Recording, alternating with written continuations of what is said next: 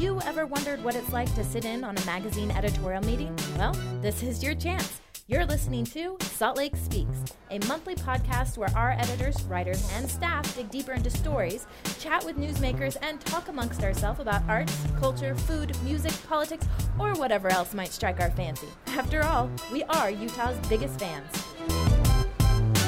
I'm Mary Brown Maloof. I'm Glenn Warchel. I am Christy Marcy. And we're Salt Lake Speaks. Hello again. Welcome to Salt Lake Speaks. It would be an understatement to say the city has been rocked by the surprise selection of 4 new homeless resource centers. Homeowners are enraged to learn they will have 150 homeless residents as neighbors. Mayor Biskupski's regime is in chaos, with some city council members and Mayor Ben McAdams calling her competence into question. Opposite me is Chris Svaven. It's a tough one. Of Sugar House, who has been turned into a neighborhood activist. Sugar House is dead against a homeless shelter for women and children on Simpson Avenue. Chris, how did you get involved in this? I got involved because all of a sudden news crews came and started knocking on my door and were asking me how I felt about a homeless shelter at the end of the street. And at first I was, apprehensive, obviously, but I thought, well, maybe I'll look into this a little bit more because that's obviously a scary proposition when you look at what's going on downtown. And the more that I looked, the worse it got. I started just realizing they really don't know what they're doing. There is no real plan for this emergency shelter. There's no promise it's going to be women and children. The funding, just the price alone, when I got to that, $7 million, when honestly for homeless outreach, every dollar is precious. I mean, this is a community that is growing in Salt Lake City that needs help. And just the idea that the mayor didn't even know they were spending $7 million on one site. Well, just concerned me, so I jumped in. And you have a family involved in this. Oh, absolutely, yeah. My 18-month-old son, we bought the house just before he was born. My wife and I, we invested our life savings into that house to try and, pursue the American dream, find a nice neighborhood. We pulled out of our retirement just to get the down payment to start remodeling and live in a good area, It was really a big leap of faith for us to jump into what we thought was going to be a great community in Sugar House, Well, one thing that I'm curious about is that the mayor's office in particular has sort of insinuated that this is NIMBYism, not in my backyard. Yeah. Is there a lack of compassion in Sugar House for this situation? I would say absolutely not. From what I've heard from all of my neighbors that were blindsided by this, we're really open to helping. This is not NIMBYism. This is, we've been coming up with solutions such as the city would propose, our daycare that's at the end of the street the city's going to be tearing down to build this. Dancing Crane has been there for 18 years. One of our ideas was leave those businesses in place, leave that daycare that's so essential to the community, and put in something where there could be some affordable housing, some market price housing, make it a mixed-use development like it's designed for along the corridor. And I have almost heard no opposition against that. And most people would be furious at the thought, oh, affordable housing at the end of my street. Most people I've talked to have been like, that's something we could get behind. Mm-hmm. So I don't think it's that completely at all. It's that, nowhere in the country is there a model for dropping an emergency shelter in the middle of a residential neighborhood. Well, it's unprecedented. What do you think has people in your neighborhood, your community, upset the most about it? The selection process or just the fact of a homeless shelter? The selection process, there was no community input on the mayor's website. It says there were supposed to be council meetings, community input, talks about the sites. I've been able to get meetings with a few of the council members. They've admitted to me that the mayor didn't know the site's price. They didn't know there was a daycare there. They didn't know there were businesses there.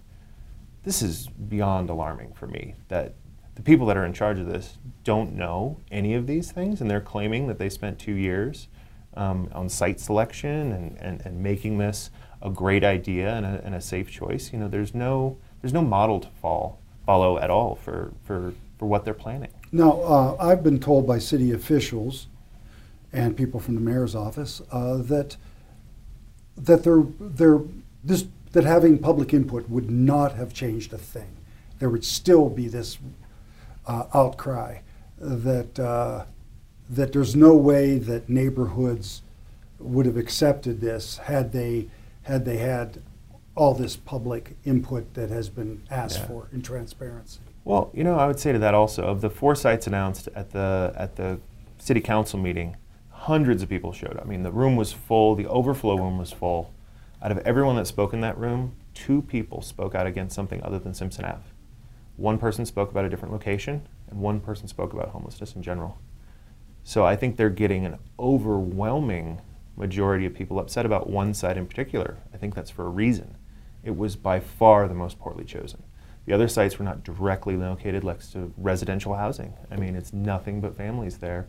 And for the city to say an emergency shelter is appropriate for that is just bizarre, I think, to almost everyone that's getting the facts on this, not just them saying, oh, this is NIMBYism. It's not. It's concern for the future of a neighborhood. Because who's to say in 5 years when funding runs out, it doesn't become a 300-bed shelter and the neighborhood doesn't just become a slum. My kid is supposed to grow up in that, and I get no say and no input. That seems completely un-American. Well, this neighborhood where this particular shelter is going is mainly single-family homes, built houses. Yep, absolutely. The whole area around it is single-family homes. It's nothing but families. Most of the families, the mom and dad both work, which is why the daycare is so essential and needed, because that's all that's around there. Right behind it, there's actually, I don't know why that isn't a red flag for the city, there's a huge abandoned office complex that Cowboy Partners was going to come in and develop, knock that down, put in a bunch of small businesses, put in high-end condos, put in luxuries, affordable mixed use supposedly. The details on that, that they're going to go away. And they can't say that publicly, I'm sure, but the fact is the stigma of an emergency shelter scares families away and scares developers away. It just does, and the city didn't even seem to think about that. Well, they would appear that they thought about it.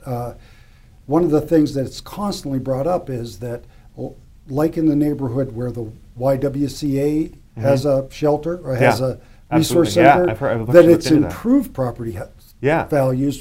So why do you think your property values will be damaged? When I looked into that, actually, because I heard that and I wanted to believe it, so I pulled crime reports actually on our neighborhood, so 6th to 9th, 23rd, big huge area of our neighborhood, and in, for instance, violent crime. There were 11 incidents over a 3-month period. Right around the YWCA in the same time period, there were 81 violent incidents where the police were called. General just crime, but it was just dramatically more. We're talking hundreds compared to 40 in a larger area in Sugar House, right around their best case scenario, which is the YWCA, we're told. So when I'm looking at an 800% increase in violent crime as a best case scenario, and the fact that the police, I talked with Chief Brown, he says they can't arrest people. And he means it. If there's a junkie shooting up on my front door, the police really can't do anything about it. They can haul him away, but they can't even keep him in jail. Well, this is mostly because there is jail space. Exactly, which is another huge problem. And it's another thing that supposedly will be fixed. It's another one of those undetermined thing out there. There's going to be a community lockup. These programs will work. Mm-hmm. There's a lot of variables that are still out there. Yeah. But just to get back to that, so you don't think your property values are going to to go up or stay the same? The study that I saw also about the YWCA, if you looked at other areas near it, the property values did increase a lot more. Just because they went up near the YWCA, that was already a neighborhood that was very lowered, let's say. There was a lot of crime. Property values are very low. It's kind of not where we are. Everybody in our neighborhood is struggling to get by. Everybody's 2 or 3 paychecks from losing their house because they had to invest so much to buy there. So it's a completely different area of the city. It's not fair to compare the two in a lot of ways. It's just that area is really at a tipping point where it's hopefully going to get growth and development. And I believe that it will destroy the neighborhood if it's not run poorly. I firmly believe that. Well, how's your community responding to this? People are panicked. They don't know what to do. I mean, because they feel like they've been told to sit down. We're definitely organizing. I mean, we've had meetings with hundreds of people. I've gotten a private meeting with Mayor McAdams, who was one of the only people in the city that was willing to talk, that seemed rational, that seemed to have a little bit of an idea of what needed to happen. But, Mayor Biskupski, I've reached out to everyone that I could. David Litbeck, Chief of Staff. Nobody wants to talk to me, really. everybody wants me to just go away, and everyone else that's really organized. We're trying to make our voices heard, but we're really being ignored. So the mayor hasn't, or No, she her staff refuses. hasn't sat down with. Nope. Now, how many organizations are there right now in Sugar House that are in opposition to this, or have you unified yet? We have kind of unified. It's hard also because I feel like our little core group that we started is a little more rational. It's more people that want to open a dialogue about this, not have, shall we say, more extreme ideas. So it's hard to unify everyone because some people are calling for impeach the mayor and picket in the streets, and some people are saying we need to open dialogue about this. But there's Save Simpson, there's Transparency in Government, there's probably 6 different groups that are hundreds of people, and we are combining everyone in a mass email list so we can really hopefully make our voices heard. And we've kind of found leaders in every little group that we've been getting. We're actually having a meeting tonight about how to organize better and how to make sure that this just doesn't go away, because that's what they want to do. Now, I understand that some people are wondering why options weren't chosen over the Simpson Avenue site. One is the old DI that's on Highland. Did you get any feedback on why that was passed over? Yes, one of their excuses was access to the liquor store, which is funny to me because the Simpson site is 2 train stops and a 2-minute walk from the liquor store. So I think that's kind of a weak excuse. The other thing is, behind closed doors, the big developers there said no. That's what word is. That the driving force behind all of this is redeveloping downtown and getting the homeless out of there, and they're in a hurry to do it. So, legislature is pushing. It's kind of a perfect storm. They've got big companies like Vestar coming investing $100 million plus. They need to clean out the downtown. They need to help the homeless. Legislature is saying this money's going to disappear, and they just made poor choices in a hurry. And now it's showing, and people are seeing the truth, that this is a poorly planned, ill-advised idea. Can you give me some information, like where can people reach your group if they want to get involved with it? Absolutely. No. There's a Save Simpson at Yahoo is one site. That's simple and easy to remember. Save Simpson at Yahoo. If you email them, you can get on our master email list. As far as that goes, it's been crazy trying to get. It's kind of like herding cats when you have a neighborhood full of just extremely upset people. But we've been making progress. But yeah, and honestly, what I really would advise people, if they believe in this and believe in the American dream, they should really contact the mayor's office and tell her how they feel. They feel that, the truth of the matter is they're trampling the American dream in my neighborhood. Now, did they? Do you think that the mayor's attempt at catch-up with these workshop meetings that they had printed up posters for and put staff out? They're insulting. You get there and it's a bunch of people, write down an idea. It has nothing to do with input. It has to do with the illusion of input and trying to placate the public is what it really is. Because they've decided what they're doing, supposedly. They're saying things, we've been lied to from the beginning, saying that this is set in concrete and it's a done deal, when the city actually could walk away from the Simpson site for $10,000. So to think they're going to start listening to us now when all they've done is ignore and abuse the entire neighborhood, I don't believe it at all. I think the city needs to take a step back before I would believe a word they have to say. It sounds like you've become a cynical citizen of Sugar House. Yeah. From chasing the American dream to trying to defend your neighborhood. No, I feel that way, and I've already got the signatures and been nominated. I'm going to be joining the Sugar House Community Council. I feel like we need to change something because this is unfair. For us just to be forced to live with this is just unfair. It's unfair to the homeless. It's unfair to everyone in the neighborhood. These people, there's 1,200 to up to 2,000 homeless in this city in the summer. The mayor's saying she's going to close down the road home as soon as these shelters are built, when there's room for 600 probably. Where are half the homeless people going to disappear in the next 2 years?